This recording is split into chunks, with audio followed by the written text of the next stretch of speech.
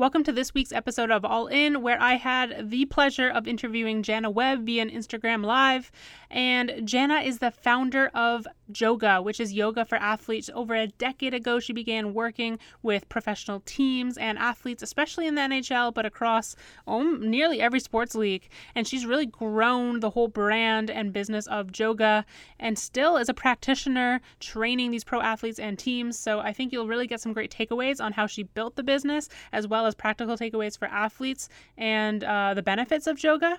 Now, additionally, she opens up and gets vulnerable about her story with a traumatic brain injury that she experienced through a life-changing and almost really life-threatening car crash. So I won't spoil any of this episode, but it was a pleasure connecting with Jana, and I'm sure that you will enjoy and get some great takeaways from her inspirational story and journey as an entrepreneur and a mother. This is your host, Natalie Allport, and on this podcast, we dive into the mindset, knowledge, and stories behind inspiring and passionate individuals who know what it takes to go all in. So whether you're here for motivation, to learn something new, or just real conversation, I'm humbled you're listening and stoked to go all in with you. Hey! Hey, you! How's it going? I'm good. How are you doing? Not too bad. Enjoying this Thursday pre-winter, getting excited about it. Yeah, are you West Coast or... I'm in Ottawa. Yeah, oh, okay. I wish I was West Coast. Would be much easier for snowboarding and getting into all that stuff. Hoping to make a trip out west, but who knows with all these travel restrictions this year. I don't know if things will shut down further. I know. Well, at least you're getting warm weather, right? Like we are?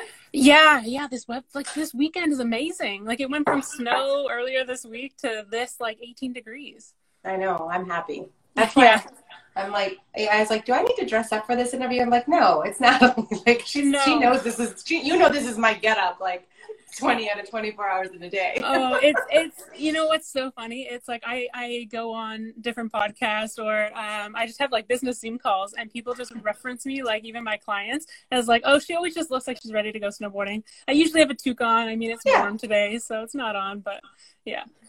Awesome. Well, nice to see you again. Yeah, well, I'm so excited to officially connect because I feel like we've been connected through Twitter for a long time. And I've always been so interested in learning more about the Joga method and about your story. And I just from listening on a few different things about your story, I know that a long time ago, what kind of kicked off your journey was one of your first car accident. And what I think is really interesting about that is actually my aunt has a very, very similar story. She's someone who always is pushing me, especially during my snowboard career, to do yoga and to stretch and to do these things. And that's her career as well. But it all started from, she got into a really bad car accident on the way to Tremblant with my dad, which is her brother. And they basically crashed into a pole and she broke her back. And similarly, she was in Quebec and she didn't speak the language and they wanted just to pull her out and all these things. And they had to get her into an Ontario hospital because they didn't like the doctors there. And the doctors told her she wouldn't be able to lean over or do sports or do these things. And now she's the most flexible person I know. And it blows my mind. She has still a rod in her back. And so I would love to hear about your story and how you came to first find yoga and then how it turned into this Joga method. Yeah, great. Well, that's a crazy story and crazy parallel, right? Were they just question back though before I get into my own story? Were they on their way to come watch you race? No, this is a long time ago. So before I was born, actually, my dad was planning out a ski trip, and he got his younger sister to come along with him. Okay. And I believe my dad was driving, or a friend was driving. I'm not sure, but yeah, crazy. I think it was a snowstorm, and yeah. Crazy parallel. No, so there's been 2 car accidents, which is this thing. I'm I don't even want to talk about it anymore because I don't want to manifest any more of that in my life. But truly, it has defined what I've done and what I've created, and so I look at it now from a different lens, and that I'm grateful for all of these things, good and bad, that have happened because they've shaped who I am and this career trajectory that I've created for myself. So years ago, I was in marketing and and I don't even like to say car accident anymore because looking back to the real one that happened 4 years ago and this first one, it was more like a fender bender, right? And but still I had soft tissue damage and you know, I was going to school at the time, and one of my coaches was like, oh, you should go do yoga because it'll help you. Like I was doing physio and acu, you know, all the things to rehab a shoulder injury. And she's like, you should try yoga. And this was a lot of years ago. And I was like, what the heck is yoga? Like this, yeah. like, I'm not going to date myself right now, but this was like 20 years ago. And it wasn't trending. And there was like hot yoga and, you know, Ashtanga yoga. There wasn't all these different options out there. And so I went, and it became like this love-hate relationship because I was an athlete. I couldn't do all of the yoga moves and the position, but also because I was an athlete, I was damn well going to try, right? And what that meant is I was doing things that my body should not have been doing. And I ended up hurting myself more because I'm not flexible. I can't sit cross-legged. I can't touch my toes. I can't do all these things. But the piece of it that I guess was intriguing for me was this idea of breathing and relaxation. Right. Because as an athlete, like I was never taught that, and the importance of being mindful and being in your own space, right? And so I kept going back because I felt better in my mind after these sessions, but in my body, I felt horrible. And that just started to create some curiosity. And I was like, why isn't there anything out there for bodies like mine or for people like me who maybe interpret information a little bit different? And that led to this journey of, you know, curiosity, and I couldn't find anything. So I created, I mean, I went to my training in Japan, like that led me to Japan to get certified, and brought that back to Calgary, Canada, and, you know, got a job working with the Stampeders, the CFL team. And the first few sessions like failed like miserably because I was like, first of all, they were looking at me and I'm looking at them, and this was, you know, athletes were not doing anything like this. No, yeah. You know?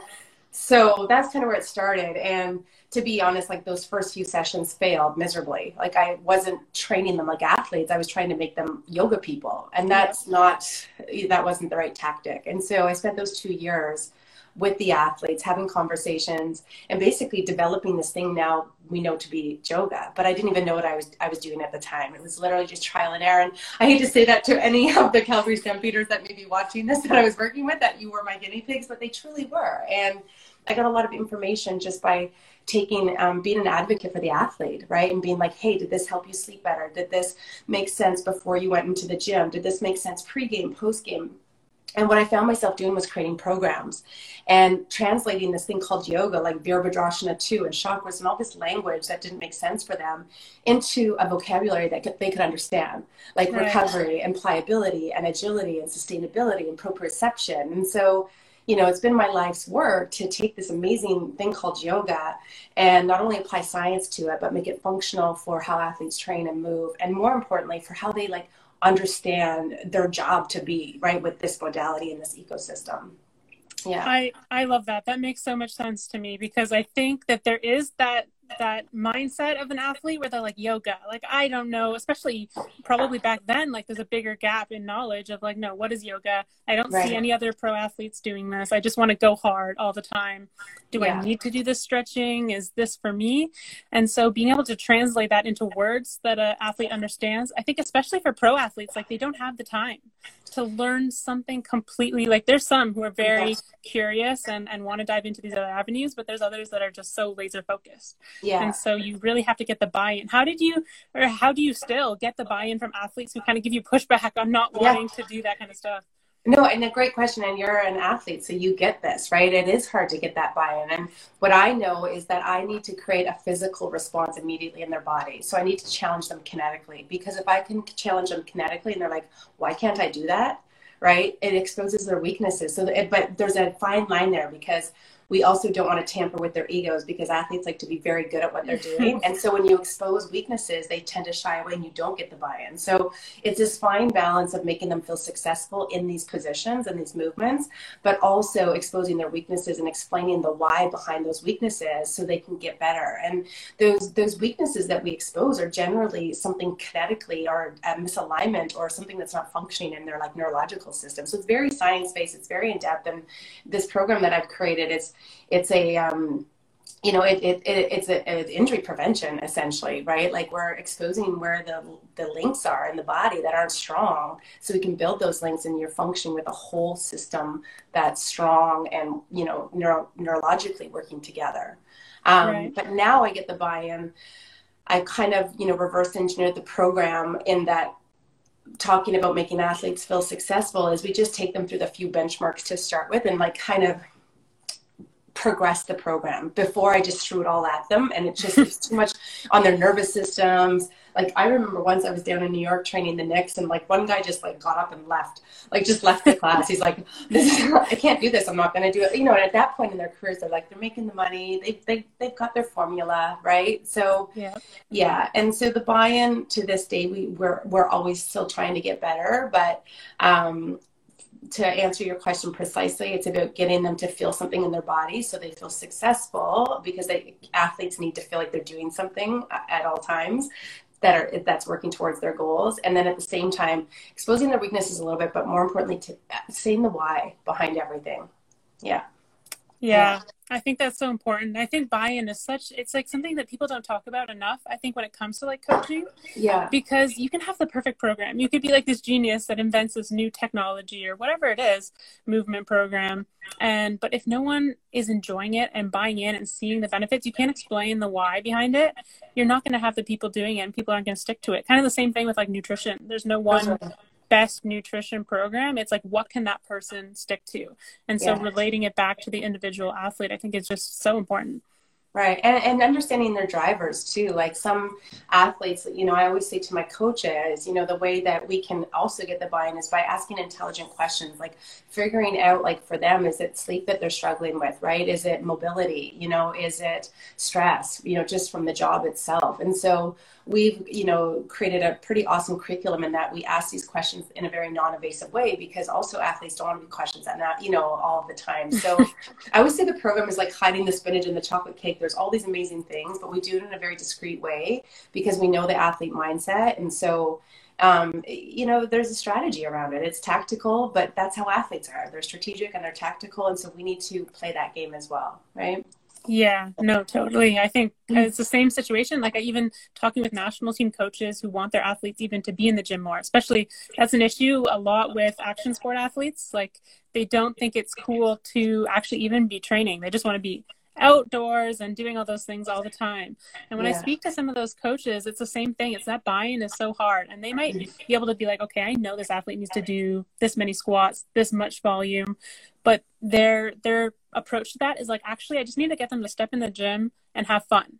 And once they're having fun, enjoying it, having these other people around them, maybe I can add some more volume. And if they're like pushing me back and it's going to stop them from actually coming and doing any training at all, then we're going to manage that. And it is interesting to see that you have to still approach that the same way with pro athletes. Like, pro athletes aren't robots. You can't just input and they're going to just do this. They're still human. They still have the things that they like to do and the things that they don't like to do.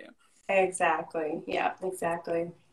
Yeah, it's interesting. So what does like yoga, what is the difference between yoga and yoga? Like, what is your unique approach? And like what does like a session kind of look like? Yeah, so first I'll say how the name was designed. It, again, like everything that I've built had no plan, just to be clear. Like, everything's happened I like organically. it. Yeah, like there was no like, I'm going to be like this leader of yoga and sport and I'm gonna, like, you know, create this thing that, yeah, I had zero plan. It was just literally, I've always just been in reaction mode. It's like, what do the athletes need? This is what I'm going to deliver. Oh, now I'm so busy, I need a curriculum. Okay, I need yoga coaches. How do I do? You know, it was like literally just responding to what's been happening in my world.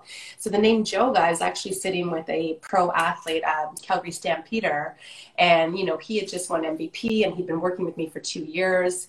And he said, you need to call this something, right? And I was like, what do you mean call it something? I can't just be like Yoga with Jana. He's like, in all my years of training, he's like, this is like something I've never done before. And so we were brainstorming. And of course, my name's Jana and Jock. And that's where the name Joga came up. He was like, what about Joga? And I was like, Joga? Like, how do we say it? And he's like, Joga. Like, as a dude, I feel good saying, you know, I do yoga, or as an athlete, right? And so from that day moving forward, we just called it Joga. There was no like trademark or copyright or anything like that around it. It was just what it was. And then I ended up moving out here to Toronto and started working with the Argos out here.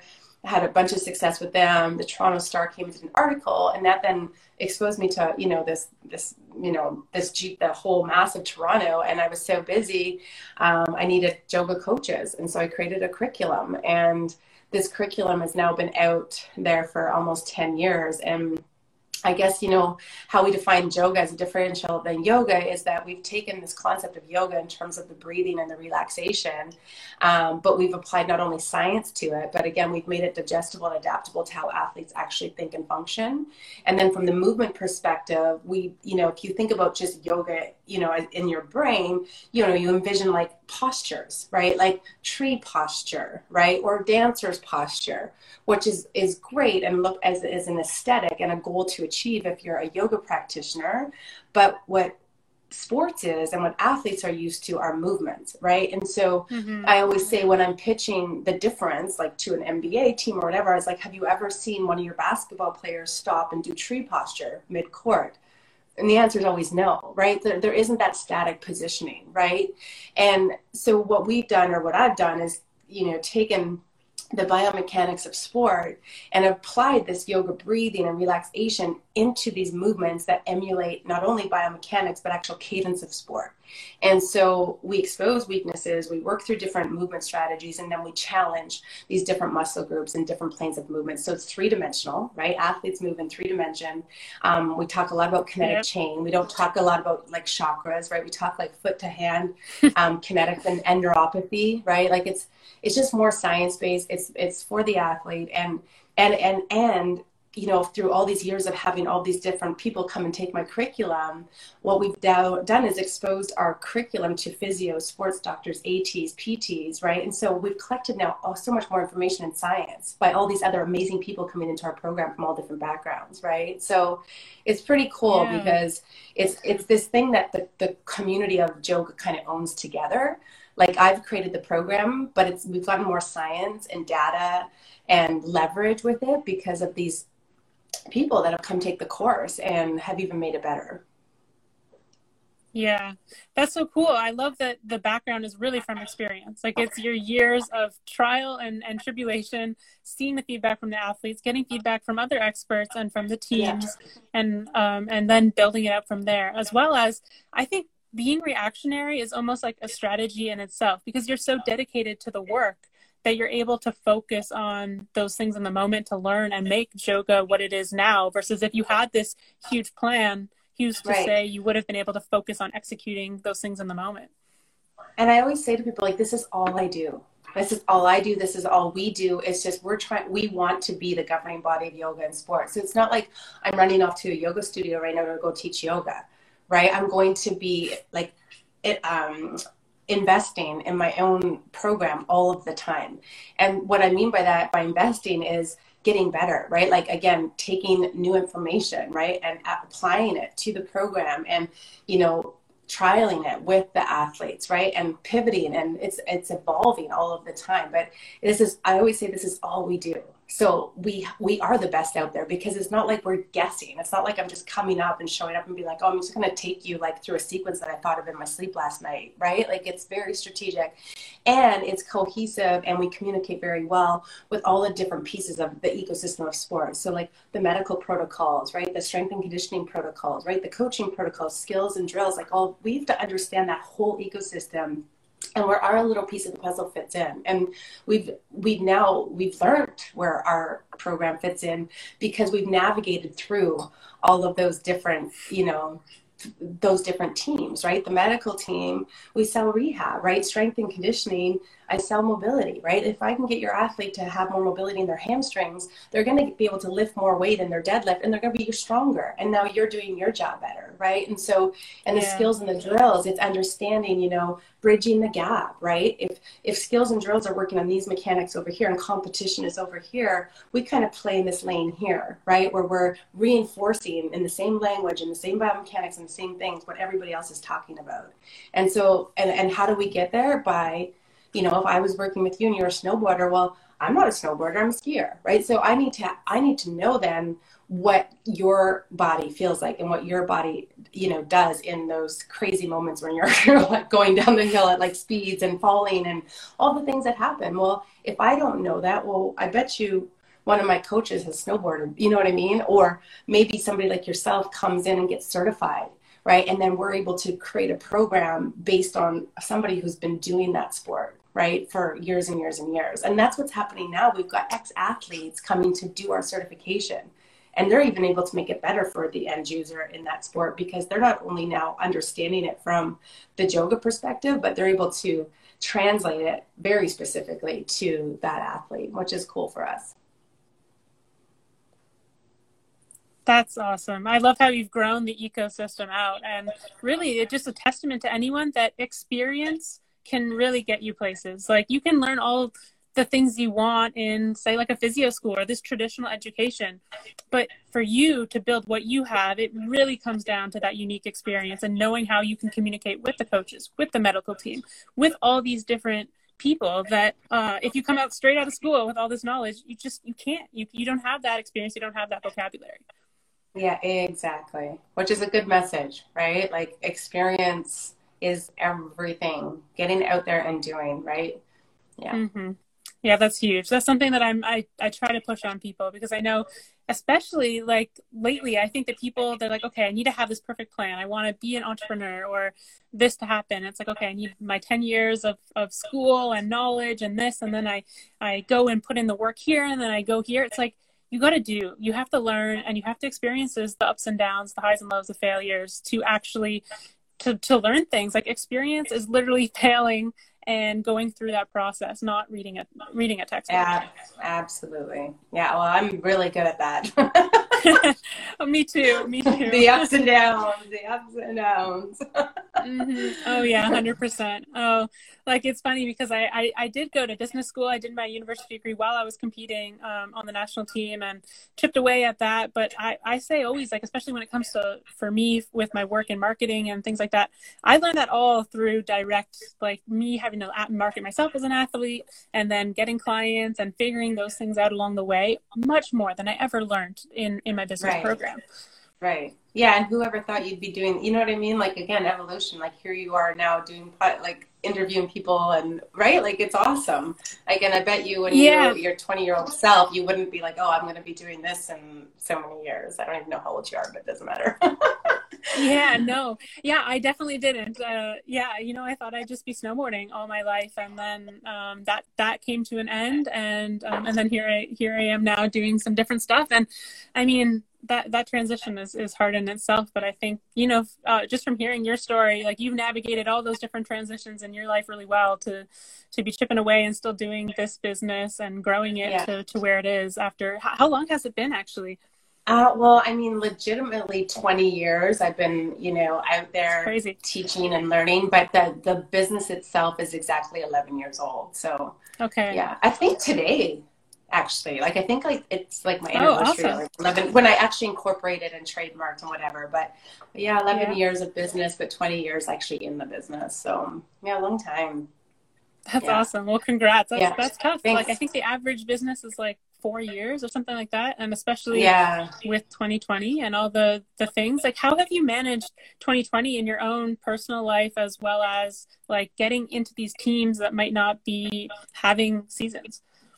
Yeah, well, it was kind of an interesting transition, because, like, everybody, and I say this, now, like, reflecting back in 9 months when we first all found out about COVID and everything was closing, I was angry at first and very selfish, because I had actually booked a bunch of, like, a tour this year, and I was going to be presenting at all my favorite, like, conferences that I've been going to and, been aspiring to speak at. And so I had, like, a serious pity party at first. I was like, this sucks. This was supposed to be the year of Jana.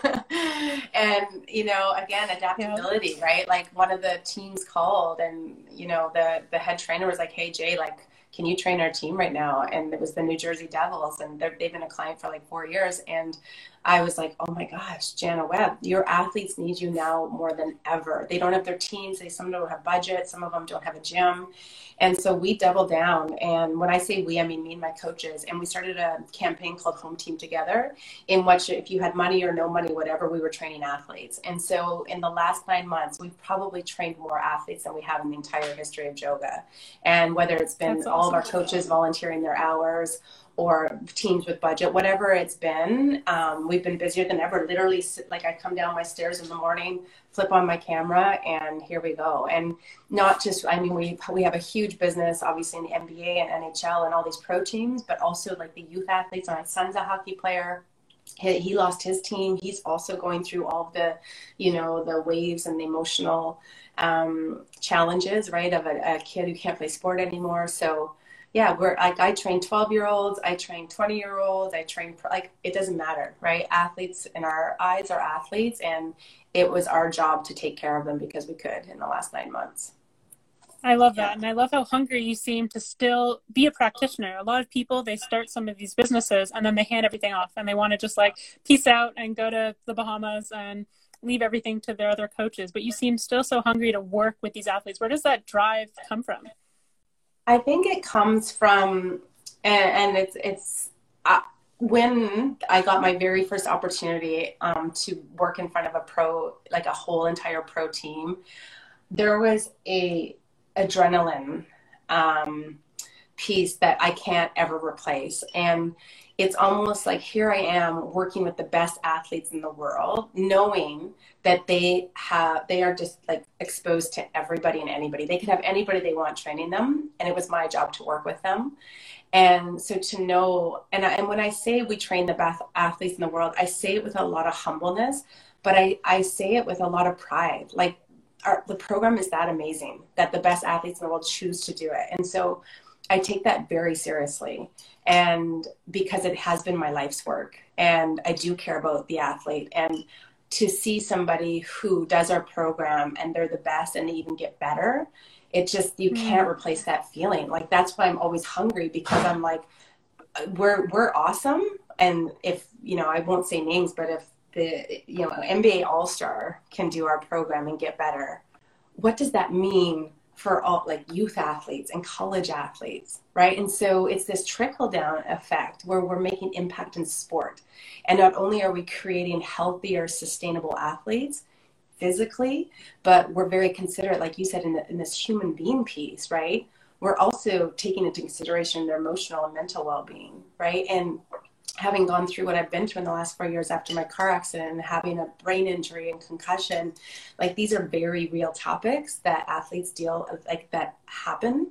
And again, I didn't plan to get almost killed. I didn't plan to have a brain injury. All these things have happened in my life, I feel like, to make me better at what I do. And so now the program has evolved into this piece where, yes, we're physically changing bodies, but there is a mindfulness and a meditation piece of it that, again, is it delivered in a non-threatening way, in a way that you just, it's like you're speaking with the athlete, not to the athlete, in terms of understanding that day to day, right? And really what they go through. And everyone's like, oh, they're pro athletes, they make all this money. And I'm like, you have no idea that demands on that person. Like, you know, there's so much threshold for a person's mental and physical and mental well-being, right? So understanding that threshold, right? Yeah. I think I think that answer your question. I don't even know. I just like when the conversations go off anyway, so it's great. Stop the rails. Wherever this goes, it goes. So. No, I like it, but I think that's passion. Why I wake up why I can come upstairs and create athletes every day. Yeah, always. Yeah. It's my business. Like, I can never leave that, right? Right. But I think that's like that hungry athlete mentality. And it's why I think people with that athletic mindset make great entrepreneurs, because they are always hungry to get better. And you want to be surrounded by other people who are hungry to get better. And that's why even being separated from not being on the national team anymore, not competing in snowboarding anymore, I still want to be surrounded by these other people who are pursuing that level of greatness in their life, because without it, I know how I felt for those couple years of transition. And it was like, what was missing? And now I'm realizing it's like that every day waking up with, even if you're just goofing around with your teammates and your friends, but they all still have this amazing goal to be like the best in the world at whatever they do. And that's something that I really miss. And especially in 2020 has been awesome to connect through like lives like this, because being stuck at home and you're not necessarily surrounded by that all the time, it's so good to have that around you, even if it's just once a week. Yeah. Well, and you have the tools to create that for yourself, right? And some people don't. And that's why it's our job to create this like platform where people feel empowered and inspired to do that for themselves, right? Because I know there are that, you know, it's very heavy right now for a lot of people. And so, and I've gone through that, like with, you know, everything in the last 9 months. So I'm like, if somebody like myself who wakes up pretty positive every day and with a pretty good outlook on life has gone through like low days, I can only imagine, you know, people who perhaps aren't super motivated or lost their jobs or whatever it is, how they must feel. And so I feel that like now more than ever, we just got to like collaborate, bandwidth, continue to like help people get inspired to do whatever it is that they can do every day to be better, you know, whatever that is. Yeah. Yeah, and that's why I think like this collective kind of struggle that we're all going through this year is hopefully going to bring more empathy, more people together, more collaboration, like just hopefully a better world, a better new normal, for lack of a better term. Because we've all gone through the struggle and we're starting to realize like we're all in this together, whether you are a pro athlete. And I like how you did mention like the pro athletes, they go through these things. And I've been someone who's like really wants to be an athlete advocate of like sharing when those pro athletes are sharing about their mental health, because that's something that I've been sharing more of my struggles with that. And what my struggles were, especially during my last few years snowboarding and transitioning from it. And, you know, you get the people who say, well, you were living this amazing life, or the pro athletes now, you get to play your sport in the middle of 2020. And it's like, these are real people. Like they're not a robot just because they're a pro athlete. Like they have real feelings, they have stress, and they actually have magnified stress because of the demands of everyone who's watching and the money that they're getting in. 1000%. And this is why we have a job. Do you know what I mean? This is why I have a job in pro sports, because as you know, there's trust involved. It's relationship, right? It's, you don't just get to work with the NBA. Sorry. It's taken my whole life to have not only the credibility and a program, but to have the trust of not just the athletes, but the performance team and the coaches. And like, that's sheer hustle, and that's sheer knowing what my end goal is, and I'm just not giving up. And have I been knocked down 1,000 times? 1,000%. Have I had doors slammed in my face? 1,000%. Have people called me crazy? Absolutely. But I'm like, but this is what I'm doing. Like, what else am I going to do? Like this is my life now. Right? Yep. So, You're in it. You're all in on it. So I'm all in. You have no choice.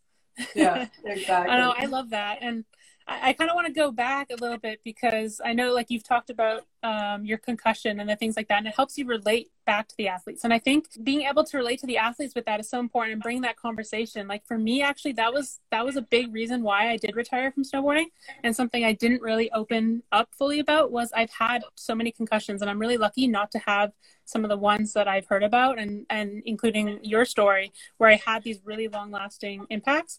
But I was really worried that one more and that would be it. Like growing up playing hockey, I had concussions, and then snowboarding, it's a pretty heavy concussion sport, and maybe not taking it as seriously as we could have. How does it help you relate with athletes, especially in this mental health conversation that's rising in 2020? Yeah, well, I will say prior to my car accident, I remember training a football team, a professional football team. And I remember walking in one day, and a few of the players were like, you know, guys who would come like every week, and the night before they were concussed, because I always came on recovery days, like day after. And they're like, Jay, we can't do yoga today. Like we're concussed. And I was like, you look fine. Suck it up. You know, like that's what I was thinking. And then after been through this traumatic accident that I was in, and having gone through not only concussion, but, you know, tearing my brain, it's just like, oh my God, I was like, I can't believe I ever thought that, because I didn't have any cuts or bruises or anything after my car accident. So everyone's just like, you look fine, so you must be fine. Right. But literally for 4 years, I've been battling it, and I'm just starting to talk about it now, because to be fair, like, for me, I was in survival mode when I came out of this accident. I was like, I need to keep my business going. Like, I'm a single mom. I don't have a paycheck every month. Like, I had just invested in this $1 million space in Yorkville for a studio here in Toronto. So there was no option to quit. And so I just continued working with this brain injury. And that brain injury was very prominent in my day-to-day, like in terms of my, like just my personality. Like I had no ability to manage my emotions.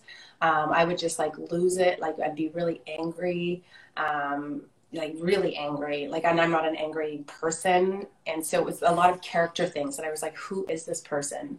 And to like, from a business point of view, my memory was gone. I had people would be walking up to me and I was like, I have no idea who you are. Business emails, like just all of the things, like all my letters were mixed up. Even talking with you, I have to concentrate so hard. And if all of my words come out in the wrong way, I'm sorry, everybody. Like people, my boyfriend's like, that's just Jana No, you language. sound great. So. Okay, good.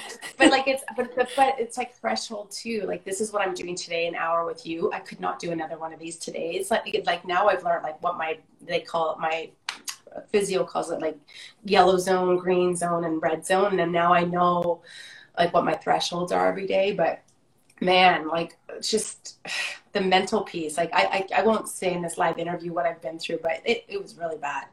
And and I reflect back and I'm just like, who was that person? And so now when I actually walk down the street, athlete or not, I just look at people and I'm just like, oh my God, like what's the story there? Like what's their story? And I'm just so much more compassionate and so much more empathetic because I just know that people aren't okay. Right. Yeah. And so by knowing that, I feel again accountable, and it's my due diligence just to whatever this next piece of Jana Webb and Joga looks like, I have to continue to use my own story and my setbacks to hopefully inspire, educate, whatever I can do to make somebody else who's in that moment feel better or do better. I have to do that. It's my job. Yeah, no, I respect that so much. And I really appreciate you sharing that because it's something that, I've been through too. I think like after I retired from snowboarding, I was kind of feeling the same where I don't want to compare because I know you had this brain injury, but I was feeling all these things and I went to get tested to see if it was from concussions. And I was very lucky. And that's when my psychologist told me, he's like, you cannot get another concussion. Like you're very lucky based on the history you've given me that you like these things that you're feeling. It's not coming from that. Like you passed your memory test, you passed these things, but you don't want to push it anymore. And just that feeling of like, you know who you were and who your limits, what your limits were. And then having that gap where you're like, this isn't me. I don't want to be acting like this, but you don't feel quite in control. That's something that it's, once you've experienced that, you can relate to so many people who you see these actions that people take, whether it's on TV or it's in everyday life. And you can never really get angry. I find like sometimes you see people who judge other people. And I find I start to look because of that experience at other people and say, you know what, there's some trauma there, or there's something that they've been through, or like they're acting in a way that perhaps it's the same thing that I went through or that you went through, where they're not acting in the way that they want to be showing up, and it's not their fault. That's right. And the brain doesn't distinguish trauma as different categories. Do you know what I mean? Trauma is trauma. And the symptoms are exactly the same. And that's why when you're like, oh, it's not, it's equally the same. Like people who've had any type of brain trauma, like it's an organ. So the way that the brain holds trauma, however that trauma came, right, it's trauma. And so, you know, it doesn't have to be a head-on collision. It doesn't, you know what I mean? Like there's PTSD, there's so many things that we're learning, and I'm learning in my own rehab process about the human brain.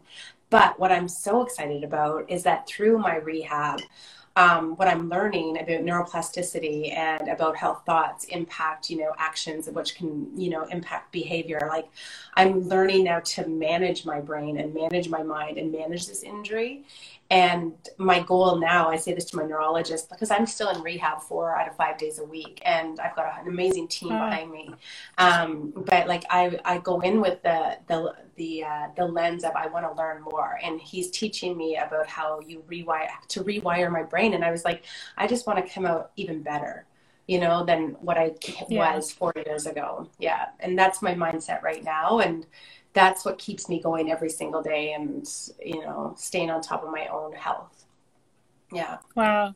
Yeah, that makes so much sense. I think sometimes those struggles, then you seek out these experts and these things that you wouldn't have otherwise, and they open up a whole new world of knowledge that you might not have dove into if it weren't for that incident. And so I think your mindset about it is so great. Just even hearing you on other interviews and things like that, like the way that you approach it and kind of try to turn that into a positive, a learning experience. I think that's the only way we can do it. Otherwise we just get angry and we get upset about what happened, but we can't change it, unfortunately. No. And I've worked hard to get to this place where I'm like, I'm grateful for my accident. Like I'm like, it's, you know, people are like, are you good to talk about it? I'm like, yeah, I'm good to talk about it now. 3 years ago, I couldn't couldn't talk about it from this place, but now I'm like, it's shaping, it's shaped who I am. And, you know, has it changed me? Yeah, it has. Of course it has. Like when you almost die, it's like, yes, it's changed me. And I always say I want to apologize to like everybody in the last 4 years of my life that I've walked by. Like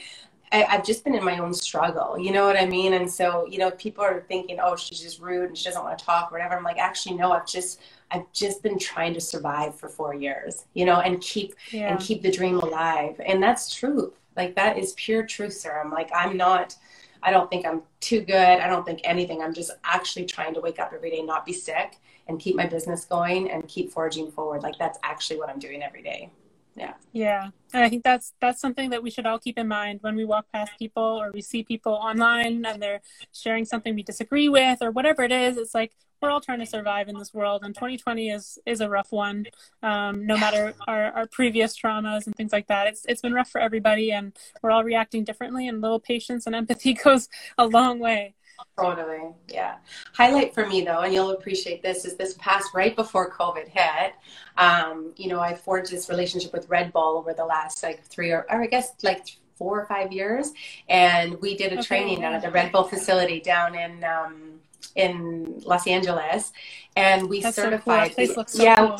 Right. We certified all of the performance team from Red Bull, and the one guy, I can't remember his name right now, but he was on the U.S. snowboard team, and he now is an advocate for yoga, and like one of the other trainers is Lindsey Vaughn's trainer, and so I just thought you being a snowboarder would appreciate, you know, that relationship and right, and getting in like with Red Bull for me, that was just like a career highlight. Yeah, I can only imagine like just the team and the performance centers that they've been able to build just from like the strength of their brand, and then they dive it into these other avenues. It's so cool. Like I have some friends still who are on like the US team or Red Bull athletes, and seeing them go there, I'm like, oh, it's so cool. Like I would coaches and learn about what they're doing, because it's so that whole high performance center experience and the vibe of it all is just, it's unique. Yeah, and it's so individualized, right? Well, as you know, every at Red Bull or every athlete like yourself who's individual, like it's a totally different landscape, right? I will say training team athletes and training individual athletes, whole different thing. I can imagine. Yeah. You don't, right? Because it's you and yourself and you going down that hill. And I learned that first by working with a Olympic volleyball player, right? There was just two of them. It's beach volleyball. And then to train a hockey team and to train like an individual athlete, I had to learn that, right? It's totally two different paradigms. Yeah, which is cool. Yeah. Yeah, there's tons of differences. So I know our time is limited. Yes. I just have a couple last questions for you. What excites you the most about the future of training and yoga? You know, to be this governing body of yoga and sport and to represent it globally. Like we've got traction in Japan right now and the UK and South America. And so that gets me the most excited, is to have a sustainable brand with sustainable athletes globally. Yeah. That's awesome. All right. And this last one, I've been missing asking this to people in the last couple ones, but I was like, today I was remembering, I was like, oh yeah, I got to ask this. And so I like to end with asking, what would be, if you look back at the end of your life, your legacy in one word, if you could pick one word? It's a one word. Yeah. I would say disruptor. Oh, I like that. I have not got that one. I'm a bit of a disruptor. Disrupting sports, disrupting yoga, disrupting everything. Oh, I like it. I love it. Well, I really. What about you? Can I ask you those two questions? Yeah. I think it's impact. Impact? Yeah. Impact. And I've had a few people. Oh, I want to change mine now. I mean, I think impact, but I mean, there's so many words. I think, you're a passionate individual. I think people with this passion, this drive, it's like, you can like, oh, I want to be passion as my word. And then like, no, like family, and then impact. And it could really be anything, but I like to ask. It's a fun question to get it going. And what about you? Where do you see yourself in like 5-10 years? Yeah, I mean, I'm really enjoying doing these conversations. I'm hoping to do more of them. It kind of started as a way to bring people together throughout the pandemic and get some positive interactions online while people were online. So I'm definitely hoping to do more of that. I've taken like a couple years off. I actually started competing in CrossFit after snowboarding, and so Oh, cool. I'm trying to get into a little bit more. I was competing at a high level, and then I hurt my shoulder, non-CrossFit related, and for like a year, I crashed my motorbike in Bali actually. And yeah, I was going like 60K and a cat ran right in front of my bike. And so I basically ditched the bike and went across the ground and right in front of a hospital, luckily. And I've just scratched up, but I hurt my AC joint of my shoulder. Okay. And it still, it still gets pretty inflamed. And maybe eventually I'll get it looked at, but I'm nervous to see what's actually wrong with it, which is usually the case. But you saved the cat. You didn't kill the cat, though. You didn't run over the cat. That's it. Well, you know, everyone told me you should have kept going. And I was like, no, because I think I would have been more traumatized if something happened to the cat. Like that is worse than like scars on my body, I think. And there is actually like a spiritual thing. If you kill a cat, you have to hand bury it. Like it's a whole thing. It's bad luck. This is Bali? Yeah, in Bali, yeah. Oh, wow. Okay, good to know. Yeah, so don't run over any cats if they're running over you. Yeah. Well, thank you so much for coming you're figuring things out. Yeah, of course. Yeah, I know I got to let you go here, and I really appreciate your vulnerability and chatting with me and spending the time. Yeah, thanks, Natalie. I'm glad we connected after all these years. Maybe we'll get you yoga certified. You can take over this. I definitely I have to get into it. I know I do. Yeah. It's like something, and you know, for me, it's so interesting because my aunt has been pushing me since I was a kid to get more into yoga movement. But I'm like, if I don't have like a program because of the active mind, I don't stick with it, right? And so well, I'm gonna hold you accountable. I'm gonna make you come join one of my classes sometime. All right, I'm into it. Awesome. Hey, I think that the greatest gift in life is presence. So thank you so much for gracing me with your presence of tuning in to this episode. Now, something that I would appreciate a ton and would help this podcast keep growing is if you, one, take a screenshot of this episode and share it on your social media so more people can find the podcast and hopefully we can help impact more people. As well as number two is if you can leave a rating and a written review. That means so much. And once again, thank you for being here.